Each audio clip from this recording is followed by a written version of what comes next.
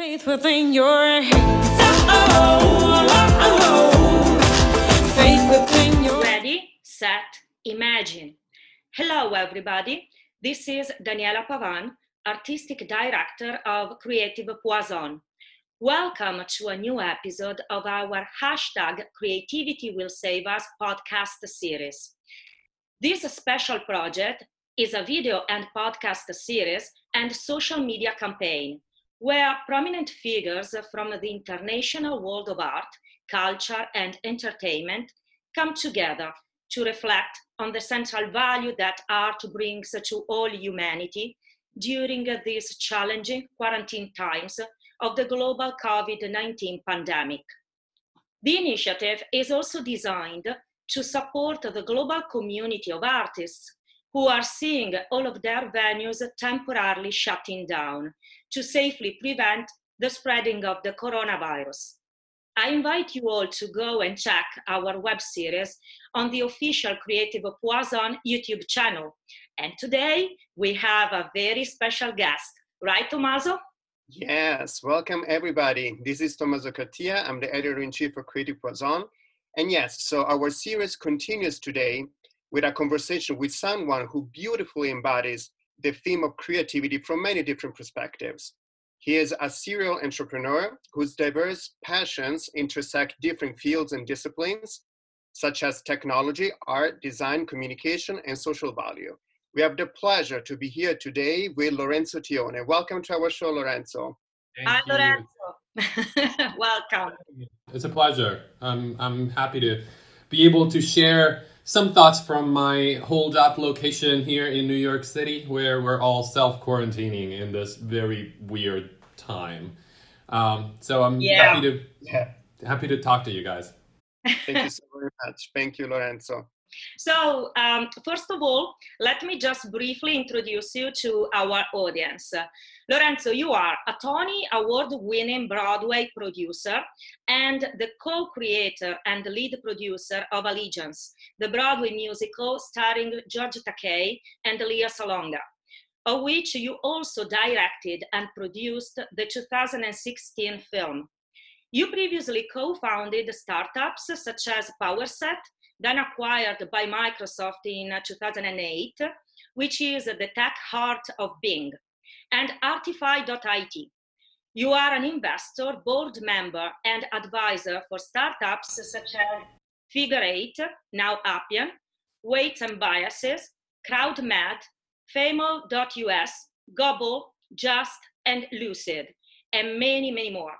So, Lorenzo, you are also the co-founder and board chair emeritus of StartOut, the leading no-profit dedicated to fostering entrepreneurship within the LGBTQ community.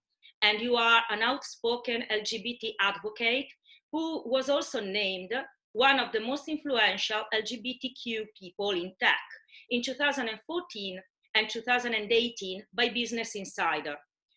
You are also the co-founder and CEO of The Social Edge, a social media marketing and consulting firm with a focus on Broadway theater and no-profit communications. Your production company, Sing Out Louise, recently co-produced several successful plays on Broadway, from A Slave Play to The Inheritance. And you are part of the producers of the musical Mrs. Doubtfire, which, due to the current state of emergency, has been suspended, and we all hope it will reopen soon. So many things, Lorenzo. So many things. I really think that it takes such a creative mindset to accomplish all of this. And before exploring with you the theme of creativity, I would just wanted to start our conversation simply asking you, how are you doing and how are you living through this forced quarantine? So I think I think that the very fact you're noticing how many different projects and things that I have been involved or even am currently involved is, it's sort of, on one hand, you could look at it as professional ADD. It's like, couldn't you concentrate on one thing instead? And on the other is really sort of the outlet, the expression of sort of the need to create and cooperate and collaborate and learn learning is a big part of it, and learn in a number of different environments. And I think that certainly is a characteristic that describes me and defines me well, and that is at odds with the current environment in a way that is maybe even more so than someone who's focused on one thing and one thing only, and sort of finds a way to adapt that to this new normal. I'm doing okay. I mean, I'm healthy. I'm safe. I am here with my husband and our dogs in our apartment in New York. It feels like, despite the fact that New York is at the epicenter of the crisis, it is, in a sense, not a bad place to be. It is showing a lot of strength and cohesion in a moment of difficulty. And I think it's better than, say, for example, which I toyed with the idea of leaving the city and going somewhere else, maybe more isolated, because I think that there's also downsides to that. People are overcrowding hospitals ultimately, and overbearing sort of healthcare systems, and logistic supply chain systems are already strained. So I'm happy to be here. We're keeping safe. We're quarantining. We're hoping that this all subsides soon. And in the meanwhile, we try and find ways to let our creativity flow and to work on new things, preparing for a time when jobs and work and projects can finally come back. Right. And actually, you introduced what's the core of our interview, which is about like exploring the theme of creativity. So I would like to ask you, what does creativity mean to you? And do you think that #creativity will save us and could save us in this specific, very critical time? So, I actually, over the years, I've spent a lot of time thinking about what creativity means to me. I have a very broad definition of creativity. I think that people often defines and describe creative people as people in the arts, people in entertainment, people in the visual arts, people in everything but things like hard science or engineering or math, and I find that way of thinking about it profoundly flawed. I think that creativity is what the word means, which means to create, and there is an enormous set of professions and endeavors and passions that literally create something that did not exist before. I find that ultimately my vocation, my chosen path in life as an entrepreneur, which is broad enough to encompass different industries and different environments and different group of peoples and different skill sets, is truly creativity at its core. The definition of someone who is an entrepreneur and creates a new business or a new opportunity or a new product or a new market or a new way of engaging and communicating with people is truly the envisioning of what needs to be done, gathered, collected, and realized in order for that vision to take form and to exist in a world that didn't have it before. I also think that moments of challenge, moments of difficulty in life, in history and in one's life, can always be looked at as moments of opportunity. And there are needs that are specific and painful and acute that did not exist before, that all of a sudden become apparent. And the value in solving those problems and those needs with new solutions, with creative innovations, with creative ideas, becomes all the more valuable.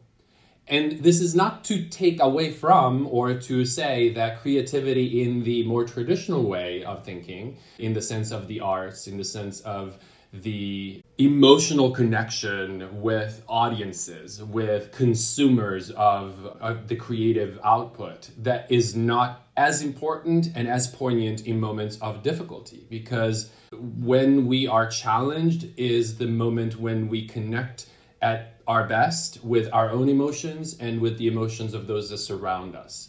And truly, empathy, the ability to connect at an emotional level amongst human beings is maybe one of the most primordial needs and one of the best levers and leverages for creative output to actually come to fruition.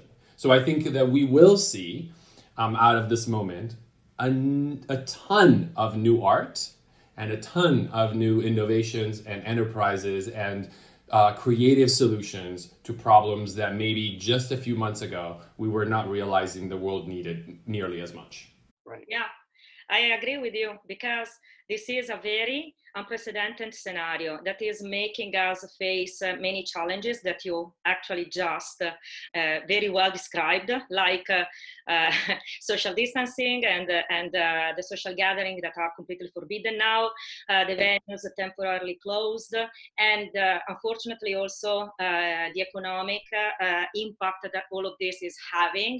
So talking specifically about your industry, in your opinion, how this is impacting the theater industry, but in, let's say, medium long term, because unfortunately we know what the short term is bringing to the table. And as you said, I agree with you on the approach about looking at this situation not just with the eyes of uncertainty, but with the eyes of the challenges and the opportunities that this can bring to the table. So what kind of opportunities, or how do you think if you feel like sharing these thoughts with us, how do you think this scenario will change? So I can tell you what I think will not change. What will not change is the intrinsic need and desire for people to gather communally and consume stories being told by other human beings. That has never changed.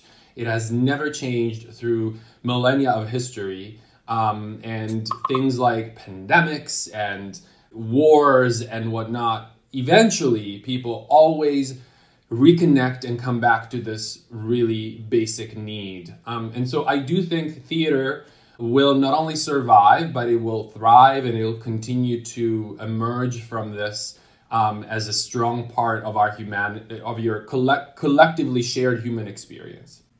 It's much harder to predict and to make exact statements around how and in what ways the world will be different in the way in which people consume art and come together. I think ultimately we will see initially things like restrictions on capacity of theaters, requirements on people, temperature being taken from people at the door, mouth coverings, and all of those things, because we are reeling from a shock, and we need to kind of figure out how we are going to go after the things that we want and we need and we seek for our lives and for our economies to come back, while at the same time protecting the health of as many people as we can. And obviously, all of this relies on big assumptions around this specific pandemic being continuing to be a public health risk. I mean, if tomorrow a viable vaccine came, then we could see a much quicker return to mode that seemed normal up until a few months ago, even though I think that there are some changes that are happening right now that are irreversible, and those are ultimately just accelerations of trends that were existing before. So I think that the ability to have really compelling meetings for work and collaboration in a remote fashion, which it's not like the technology didn't exist a year ago and it exists now, even though it'll improve and it'll continue to improve. It's just that people all of a sudden, because, I think in Italian we say fare di necessità virtù, and it's like, out of necessity comes the value that maybe was not as apparent before, and this will create a lot of positive things. People will be able to work better across larger distances, and they will not need to travel nearly as much, which is all sorts of positive environmental impact. I think that there are other things that I worry about every day. I could bore everybody with the financial details and the commercial aspects of how this industry is going, from a commercial point of view, is going to be hit. Not just now. Obviously, we understand productions are not happening right now, and some of them may not survive. But what does it mean when we come back? Will people immediately feel like they want to come back into movie theaters or theaters? What does it mean for the obstacles that various parties encountered before to the idea of, say, for example, filming and streaming Broadway productions all over the world? What will it do to the cost structures that maybe were bloated and inflated by years of complacency and sort of certain aspects of the industry? And will that be an opportunity to renegotiate some of that? What will it do to the reliance of the industry on more traditional ways of advertising, such as television and outdoors and so on and so forth, that also could potentially change? One more thing is to say, what will it do to the landscape of the shows, talking about Broadway, that will be able to come back once the industry can restart? And what I mean by that is, in a world in which coronavirus still exists, even assuming that there is a desire for an entire industry to be restarted, which of course there is, and for audiences to attend, which I think will be true, I don't think that it's reasonable to expect that, for example, international tourism will immediately come back roaring as much as it was a few months ago. And so you've got to now contend with a business model where you had long-running shows, sometimes for decades, that were sustaining and thriving, but exclusively on a market made of people that were coming into the city of New York from other markets.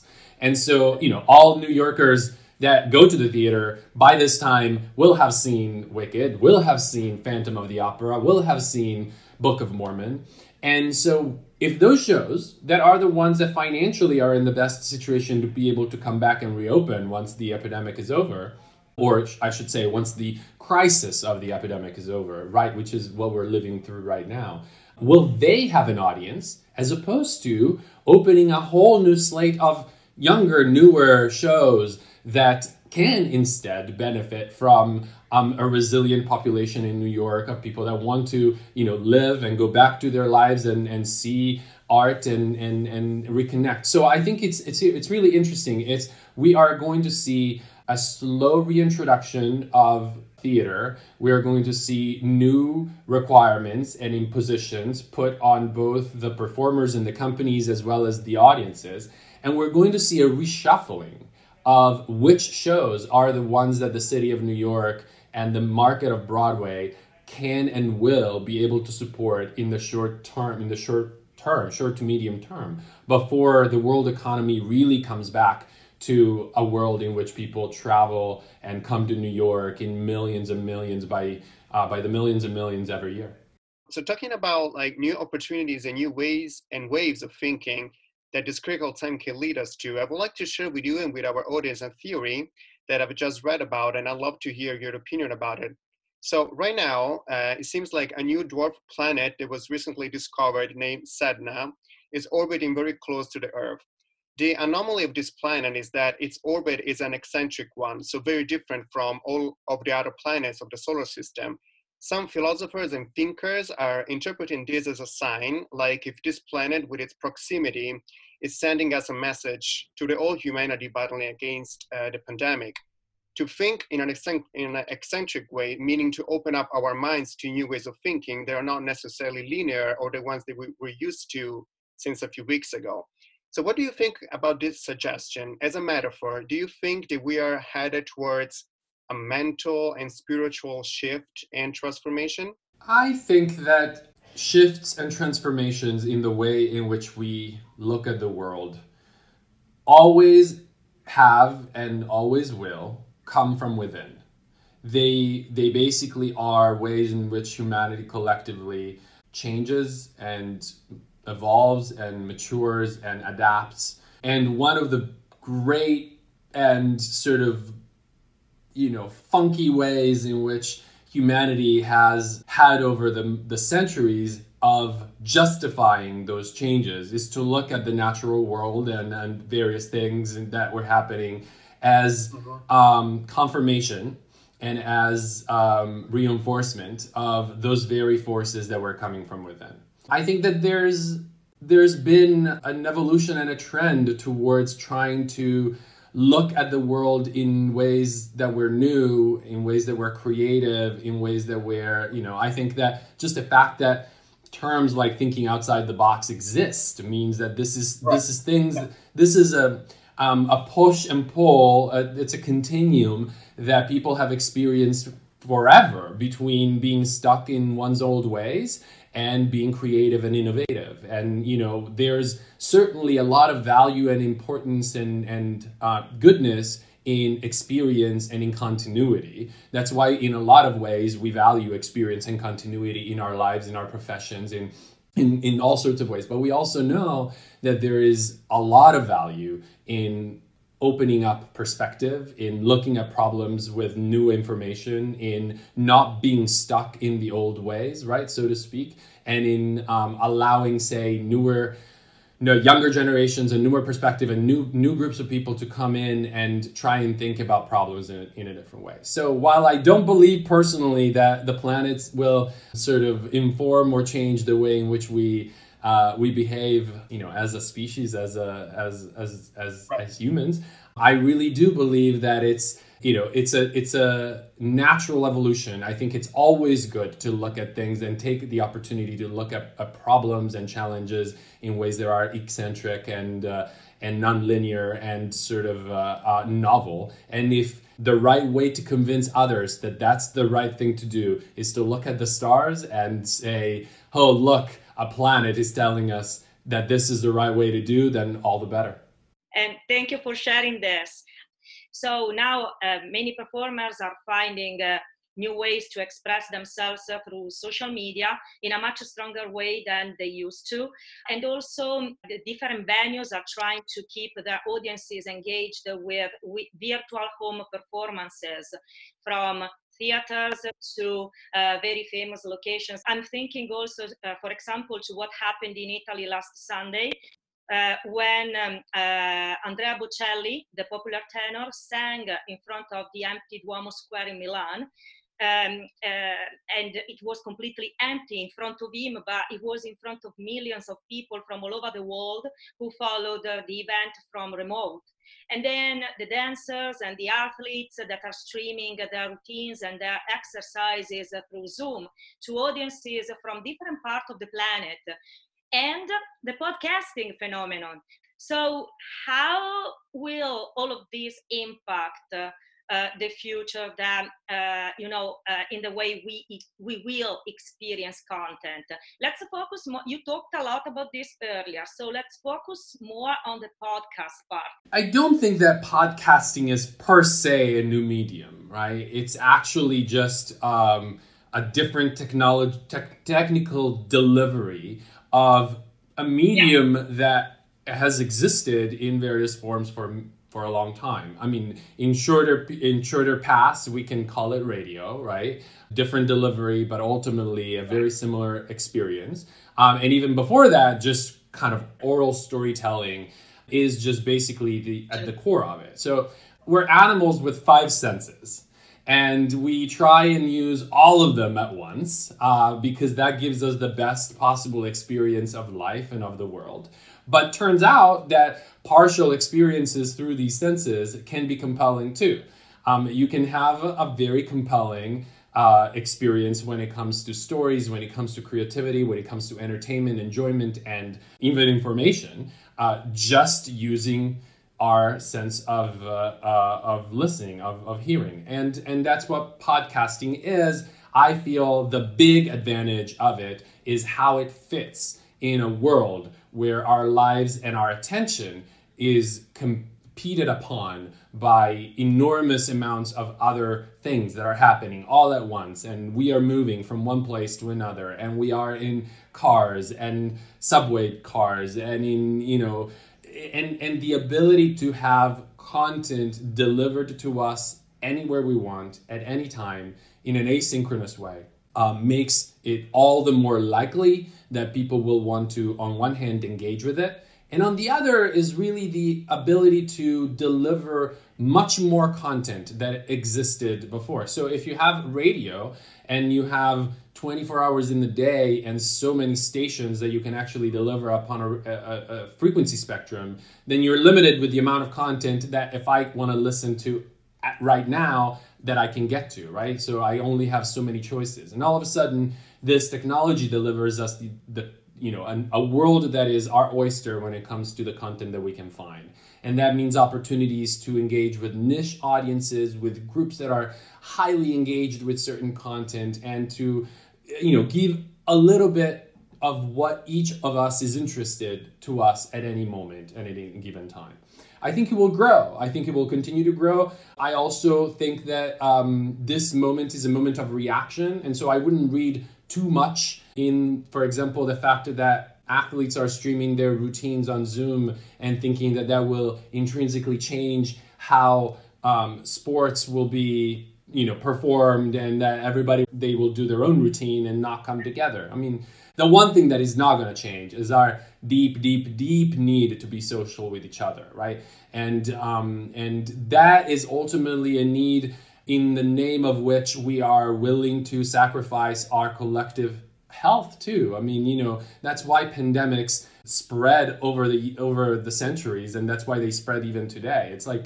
It's this competition against this really basic desire that we have. So ultimately, I find podcasting very exciting. I find it more powerful if people understand that it's not a new thing in the way in which content is delivered, or the way that people need to think about the content itself and the storytelling and the creative aspect of it. But I find that there are enormous opportunities to express and connect with an audience that maybe would have been very, very difficult to find and to connect with before podcasting was a thing. I think that maybe if I can add one thing on something we did not talk about, which I personally find very exciting, and that this moment might just accelerate drastically, is I find that virtual reality consumption of content is going to be something that will get a jolt and an acceleration that it would not have necessarily enjoyed had this pandemic not been happening. Of course, this was a trend that was already happening. We saw technology mature. We will continue to see technology mature. Content continues to be better. But this is a moment when a lot more people who would have probably waited longer to approach virtual reality will find, again, out of necessity, the opportunity to enjoy and the connection with new ways of expressing and consuming content that they would otherwise not have found. Lorenzo, I'm always interested to ask to people like you who are driven by a strong mathematical and technological mind, as well as a very creative one, what's their relationship with spirituality? And I want to think about it not as religion, but as a deeper sense of the universe and the energies that surround us. Because I think, like you said before, that creativity is our special power, and it is not an abstract thing per se, because our thoughts have shapes, geometries, and numbers as well, or at least that's how I see it. And I think that therefore we are all co-creators of the reality in front of our eyes. So my question to you would be, have you created a mental image of a possible future after this pandemic? Like, for example, when I think of an image for my future, I see it like I visualize some calm waves, and the predominant colors that I see are blue and gold, probably because that reminds me of Sicily, where I come from. So what is your feeling when you think about spirituality, when you think about visual imagination? At a spiritual level, or at a deep, what I would call the strategy for the soul level, I personally need the reinforcement and the interplay of multiple people's energy together. And so when I'm struggling to to answer your question primarily, because I don't think I've tried to envision a world for myself that is so much post-pandemic, as much as I've spent time thinking and imagining and longing for what I want back or what I need, and it's like the presence and the joy that comes from the chosen human family, like the friends, the family, the coworkers, the people that surround you, the people that you connect with, the people that make you feel alive in a sense. And so it's that, you know, I would say the image I have is the image of a big party, a bit, you know, a gathering of souls, of people, and maybe it is a theater show, maybe it is an opening night party, maybe it is people on the beach. I mean, it doesn't matter. It's just isolation is really, really tough. I would like now to talk a little bit about your personal and professional background, because I think it's very interesting and articulated. So you were born and raised in Milan, and then you completed your studies at the University of Texas in Austin with a degree in computer engineering. You have been part of the tech world for a very long time, and then you turned your passion for the theater into a consistent part of your professional path. Creativity meets technology to build innovation. So based on this, what kind of advice would you give to the people who are listening and who are probably feeling uncertain about the future of their business right now? And how should we prepare ourselves for the future? I don't know that I have sort of lots of wisdom to impart on this. I can tell you what has guided me, which from the outside may look like this well-reasoned plan of joining creativity and technology and innovation, but from the inside always felt like openness to serendipitous discovery. And kind of sort of, you know, it's the nicer way of describing that same professional ADD we joked about at the very beginning, which is, you know, at one point in time, I was and still am, but I was very passionate about certain aspects of technology and innovation and language and artificial intelligence, and that drove me in that moment to making certain choices that were consistent with that passion. And when I found myself at an intersection that to many would have seemed obviously, you know, something that was not compatible with the effort had been spent up until that time. And, you know, if you're a doctor and you spent all this time becoming a doctor, maybe even though if you looked at it with just the future in front of it and not looking at the sunk costs and the past, you would take another option or another choice or embark on a new project. A lot of people don't. And I feel like it's I don't know that it's a superpower. Maybe it's just a quirk. I am always very open to ideas, and I look at those way overvaluing the future and the potential and the opportunity than I am weighing the past cost and the sort of the investments that has been put in that or into something else. I mean, I think the past is past, and looking at the future is the best way of doing things. Now, that is not to say I feel, I don't know, reckless or sort of that I don't weigh the future outcomes when it comes to risks and benefits and so on. I think it's funny, but I sometimes describe myself or the way in which I behave in those circumstances as a paranoid optimistic kind of approach to life. I am fundamentally an optimist. I believe things are have potential and have opportunity, and there is a bright, shiny, gold at the end of the rainbow.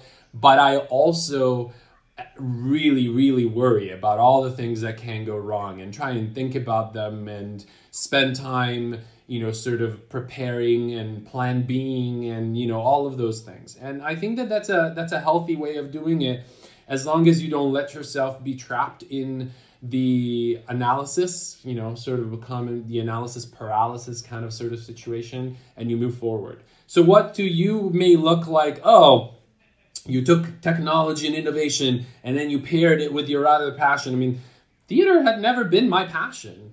I mean, theater had just been something I had gone to and I liked it. And maybe my passion and what I find that is really kind of the thread that is throughout my career and my life is I am passionate for stories and storytelling and communication and emotional connection.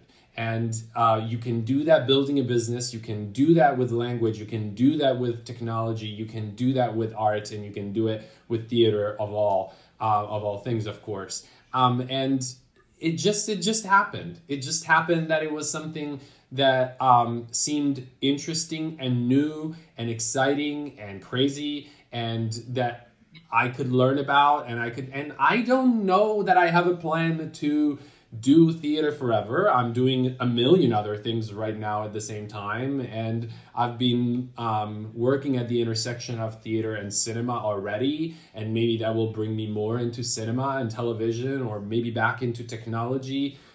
I mean, truly, it's my feeling is that the definition of success has much more to do with the privilege and the ability to pursue your interests and your passion and the things that make you feel connected and alive and engaged with other people, while all of your needs are satisfied, then they have it has anything to do with objective measurements of wealth or of fame or of renown or of success in the way in which other people think of it, or many other people, not everybody, think of it. So that's how I approach it, always approached it, and I think I will continue to do so.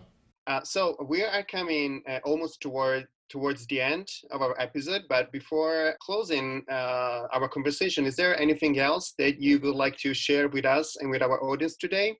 I think creativity is also an incredibly important part of mental health.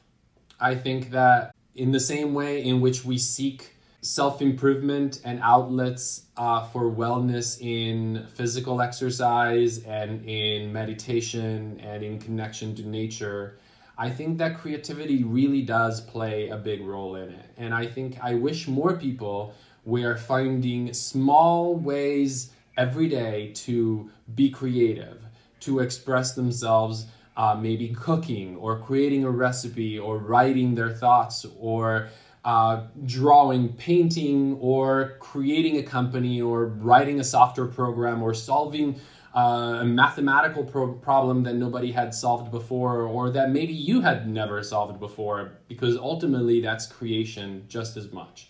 I think it makes us closer to the primal idea of ourselves as human beings. It feels like that's what we were put here to be doing. And in that same way, I think people find peace, calm, they find connection to themselves, and those same topics of mindfulness that maybe I don't personally find as compelling for myself, of silence and meditation and introspections. I think they express themselves through creativity in so many different forms, and I wish for everybody to find a way to be creative in their lives. Thank you so very much, Lorenzo, for talking to us today. I would say that for all of you out there listening, if you have any questions, comments, or if this conversation inspired you, we invite you to share your thoughts on our website, www.creativepoison.com, spelled creative Poison. On our social media, we have the Facebook page @CreativePoison and our Instagram account @CreativePoise_on. Also, subscribe to our YouTube channel @CreativePoison. Don't forget to follow our new series, #CreativityWillSaveUs. The next video episode will be out next Tuesday, and our new podcast episode next Wednesday. And please follow Lorenzo Tione on Instagram @LorenzoSFNYC And I don't know, Lawrence, if you're familiar with this, but we usually close our interviews with our tagline for our show, which is ready, set, imagine. Okay, so what do we say? Ready, set, Imagine. imagine. Thank you.